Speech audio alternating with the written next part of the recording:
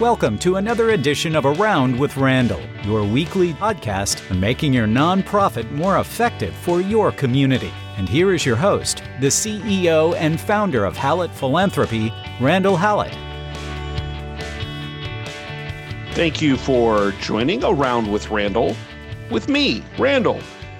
Today's conversation here on the podcast is talking about an interesting series of conversations that I've had recently with leaders as they're trying to decipher the balance or the kind of the infighting between what's needed now versus how we invest in the future. Frankly, this comes from as we come out of the pandemic, hopefully continuing to flourish worldwide as we hopefully have direction with the needs of people in care for fighting COVID-19. More and more nonprofits are being asked, particularly those in the philanthropy area, to generate more revenue. We need more cash. We need more dollars today. And at the same time, there's this planning aspect of how do we build out over time, particularly if you're looking at things like capital campaigns or feasibility studies that are kind of a 2 to 5 year process, depending on the size of that particular need.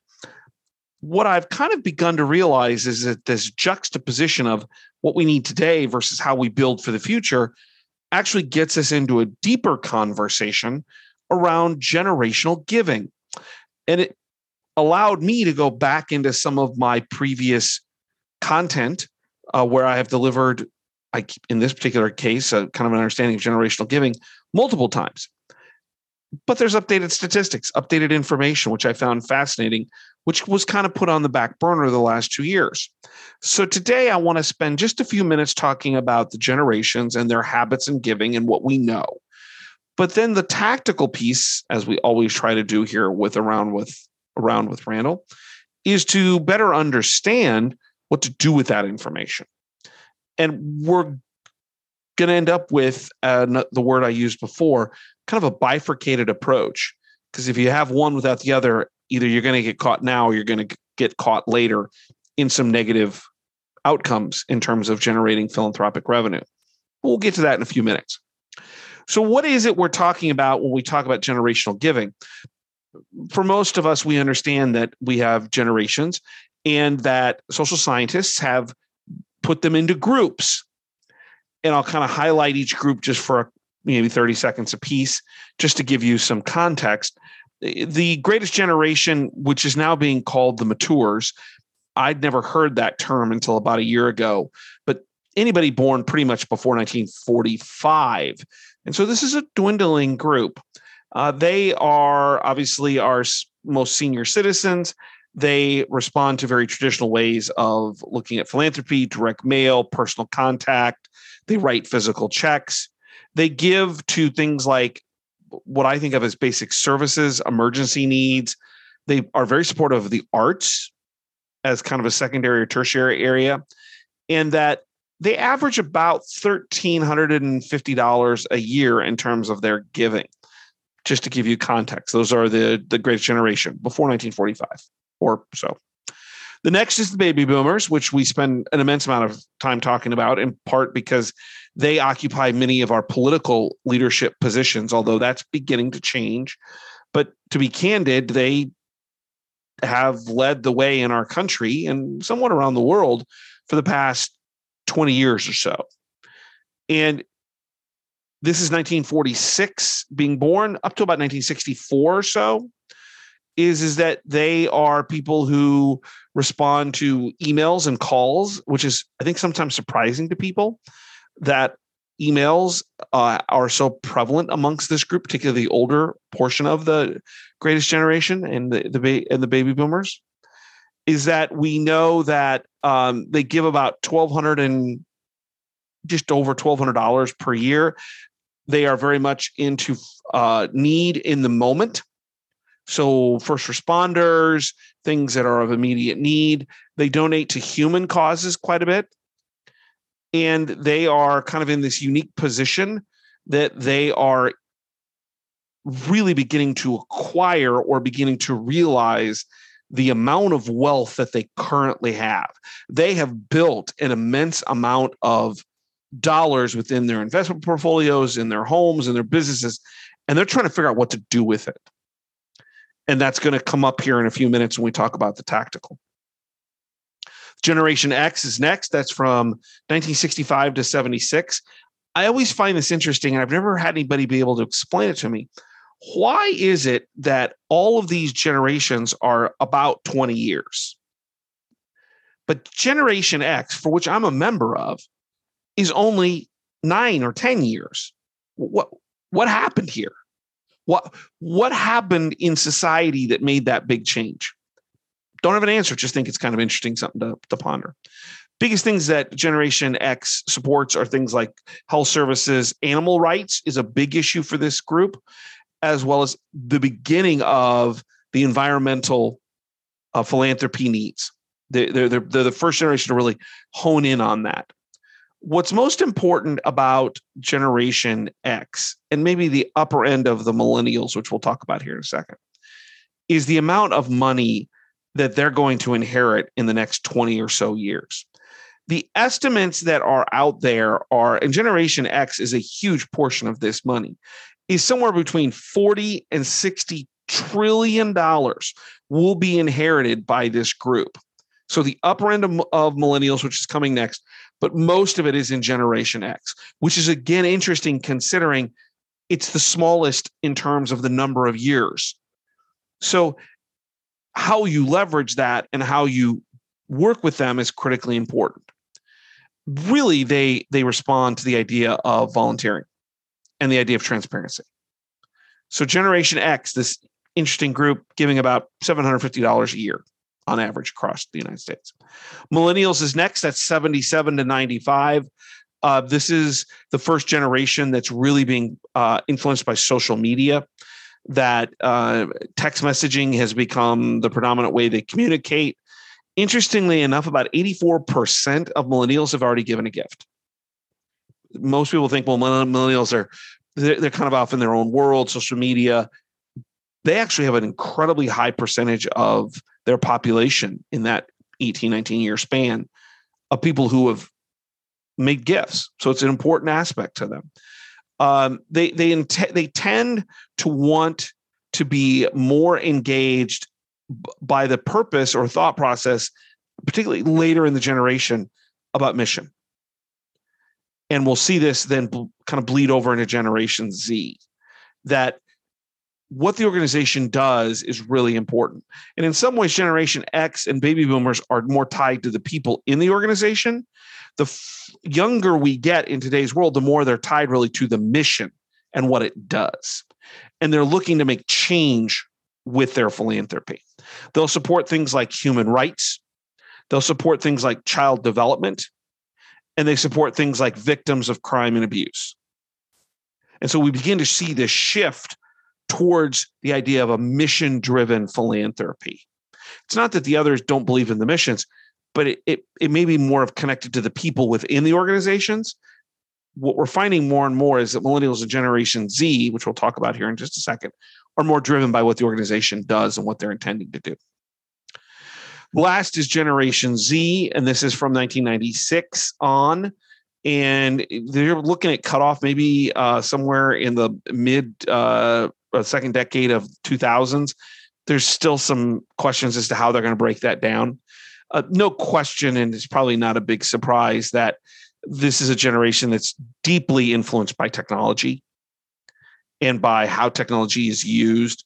They are also believing, because of technological advances, that accountability and transparency is beyond critical, and that they're willing to support things that are so ingrained in who they are as a person. What is their personal mission statement? And then that philanthropy is really driving where they give based on who they are as a person. Interestingly, about 30% of this generation, which in some cases is going to be pretty darn young, has already made philanthropic gifts. So they're engaging at a very high level very early on.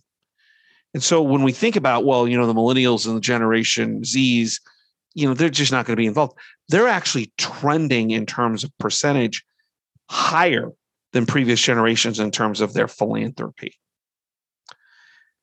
So we have these generations and we have an understanding a little bit of who they are and what they believe in and what they give to. All very interesting things. But as we try to do on each and every edition of Around with Randall, we try to put this into a tactical, what am I supposed to do with this part of the podcast? And that's now. So here are some thoughts that you're going to have to figure out as a part of this long-term process. I've talked about it many different times that we know in the last 10 years that the number of donors is decreasing, but the number of dollars is increasing. And we're now seeing it exponentially with gifts like Mackenzie Scott, that a small group of people are making an enormous difference in what they do and how that affects our decisions. That the idea of major gifts and principal gifts are really driving our organization's philanthropic goals and revenue. So what does that have to do with this? Well, at the same time, we see this need in terms of understanding a small group or smaller group of people, are nonprofit organizations demanding more and more money. It costs more to do business. Inflation, pandemic set things back, different way of looking at the business world in terms of the nonprofit sector. And so as a result, we are concentrating very heavily on the idea of the matures for a little while more, certainly the baby boomers, and then into Generation X. The problem is that when we do that concentration, we're still fighting the challenge of our organizations needing and wanting cash. I'm having more and more conversations with chief philanthropy officers, boards. If it's like in healthcare or in education, there's a CEO or a president or someone who's maybe not a fundraiser, but they rely on that chief development officer, chief philanthropy officer greatly to drive the philanthropy. I'm having more conversations with those CEOs talking about this idea of the wealth transfer and planned giving. I can't tell you how many people I've worked with in my career that fit perfectly into the greatest generation, so before 1945 in terms of birth, baby boomers in particular, 46 to 64, where they have said they are not leaving all of their money to their children. They're going to leave some to their children, but not all. And so that leaves the option, well, I guess they could leave it to the IRS, but they're not going to do that either. So it's going to go to charity, to nonprofits. The problem is it's not coming until most of the time until there's a death. But yet our CFOs and organizations are demanding more and more money. There's never been a greater time in our history to really embrace the key and core components of planned giving. That if the organization can find a way to leverage the cash it has or the donations that are cash coming in today and allow a philanthropic office to build out a planned giving program, what will happen will be organizationally change the financial picture down the road. You will be allowed to create endowments that will be able to substantiate and sustain programs and the overall organization as a whole well into this century. I have said for many years that those without larger endowments eventually are going to get caught. They have to make some very hard decisions. The pandemic sped that up, in particular with some educational organizations who didn't have endowments or didn't have deep enough endowments. They didn't have a fallback position. So what I would recommend is that we continually fight to look at our donors more holistically long-term, and that we have an obligation not only to the donors to be donor-centered, but I think also to the organization that we represent to push, cajole, prod, argue, fight for that planned giving is actually a great financial long-term strategy for the entire organization, the entire nonprofit. And yet we don't talk about it enough. We need this cash today. So we're pushing and pushing and pushing on these generations. The matures or greatest generation, the baby boomers, and a little bit of Generation X on more and more cash, where I think there's a greater advantage if we could find a way to do blended gifts and put less pressure on cash and more attention on planned giving. The other part of this is because there's such a demand for today is that we're seeing with shrinking budgets in development, advancement, foundation, philanthropy work, fundraising, we're seeing having to make really hard decisions about how we spend our money. And here becomes part of the challenge is that the way in which a baby boomer or Generation X individual reacts to your organization, the communication methodology you use is completely different than what we see in millennials and Generation Zs. The idea of how an annual giving mailing program, I'm seeing more and more organizations like, well, we shouldn't do this anymore because our younger donors don't do this. My question is, why are you doing that? Why not segment it and get only to the people that will read the direct mail?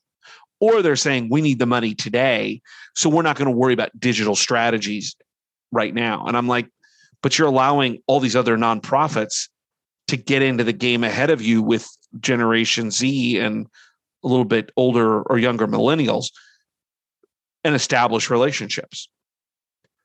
This is all critically important to having a diverse communication outreach process. And I've talked about this in various podcasts, from an annual report, which may not be just on paper, but needs to be digital and maybe interactive with video for those that are younger, because that's how they take in information, all the way to the idea of what I think of when we talk about the 7 faces of philanthropy, one of my favorite research projects done by Prince and File in 1994 that really defines 7 faces of people who give money, one of which is the dynasts. One of the things that we're very poor at is really understanding that while we may even have the matriarch or patriarch who happens to be, let's say, a baby boomer as a part of our great philanthropy operations, that the next generation may not give to your organization. A dynast is someone, according to Prince and File in the study, that will continue that family tradition. But that doesn't mean they have to give to you. It just means they're going to give. So identifying that next generation, or even more opportune. Let's say you don't have that matriarch or patriarch. Maybe that family foundation doesn't give to you. What are you doing to build out communication and strategy for that next generation? While you may not get that matriarch or patriarch to change their opinion, that next generation could be someone that could be highly advantageous in terms of long-term relationships and future funding opportunities. Here's the problem, back to where we started. That's not going to probably generate a lot of revenue today. And yet we look at our metrics. We look at what our organization's asking of us. We look at how we budget, and everything's based on this year. Like, we've got 12 months to raise this amount of money because we need it desperately. If we don't get it, everybody failed. And yet there's no long-term strategy most of the time in conversations about what it is we're trying to get to. It's almost as if it's like hand to mouth. And what I'd advocate is a much longer 5-10-year strategy about how we build relationships and what does planned giving mean. And yes, that may not be viewed by the chief financial officer or finance committee as the most opportune for today, but it may be best for the long term. The more you understand these generations, it's going to impart wisdom to you on marketing strategies, communication strategies, solicitation strategies. Everybody's different. We should build it and be donor-centered. But I think there's some trends here that are really interesting that can allow you to have some immediate impact on the short term, but also on the long-term strategic vision for philanthropy within your organization. Don't forget to check out the blogs online, hallettphilanthropy.com, 2 or 3 a week. Just put up 2 or 3 I thought were pretty interesting, just things happening in the nonprofit world, leadership. 30 or 90-second reads. Doesn't take long. I don't write a dissertation there. I'm just writing about thought and what my opinion is, and maybe something for you to consider. Most of them have some action or knowledge that might be helpful to you today and into the future. And of course, tell a friend about the podcast, whether you're doing it here on YouTube or you're listening on Downcast or Apple podcast app, or you're at Spotify, iHeartRadio. Tell a friend, say, hey, you might give this guy a chance, or leave me a review. I'd be very appreciative. You can always reach out to me at podcast@hallettphilanthropy.com. Interesting, challenging times. It's kind of crazy out there, to be honest. But that's even more reason for philanthropy to be at the top of people's minds. You are making a difference. And I can't impress upon you enough that even though you may not see it every day, you are a big part of what your community needs. Nonprofit work through philanthropy fills holes that the government, that society, that people who have great need, it's just there. And it's almost like we take it for granted. And what I'm advocating is that you realize the value that you bring to your organization and your nonprofit. And don't forget my all-time favorite saying. Some people make things happen. Some people watch things happen. Then there are those who wondered what happened. And at the end of the day, what we do, we are people who make things happen for people who are wondering, or the things that are important in our community. They're wondering what happened. I'll look forward to seeing you next time right back here on Around with Randall. And don't you forget, make it a great day.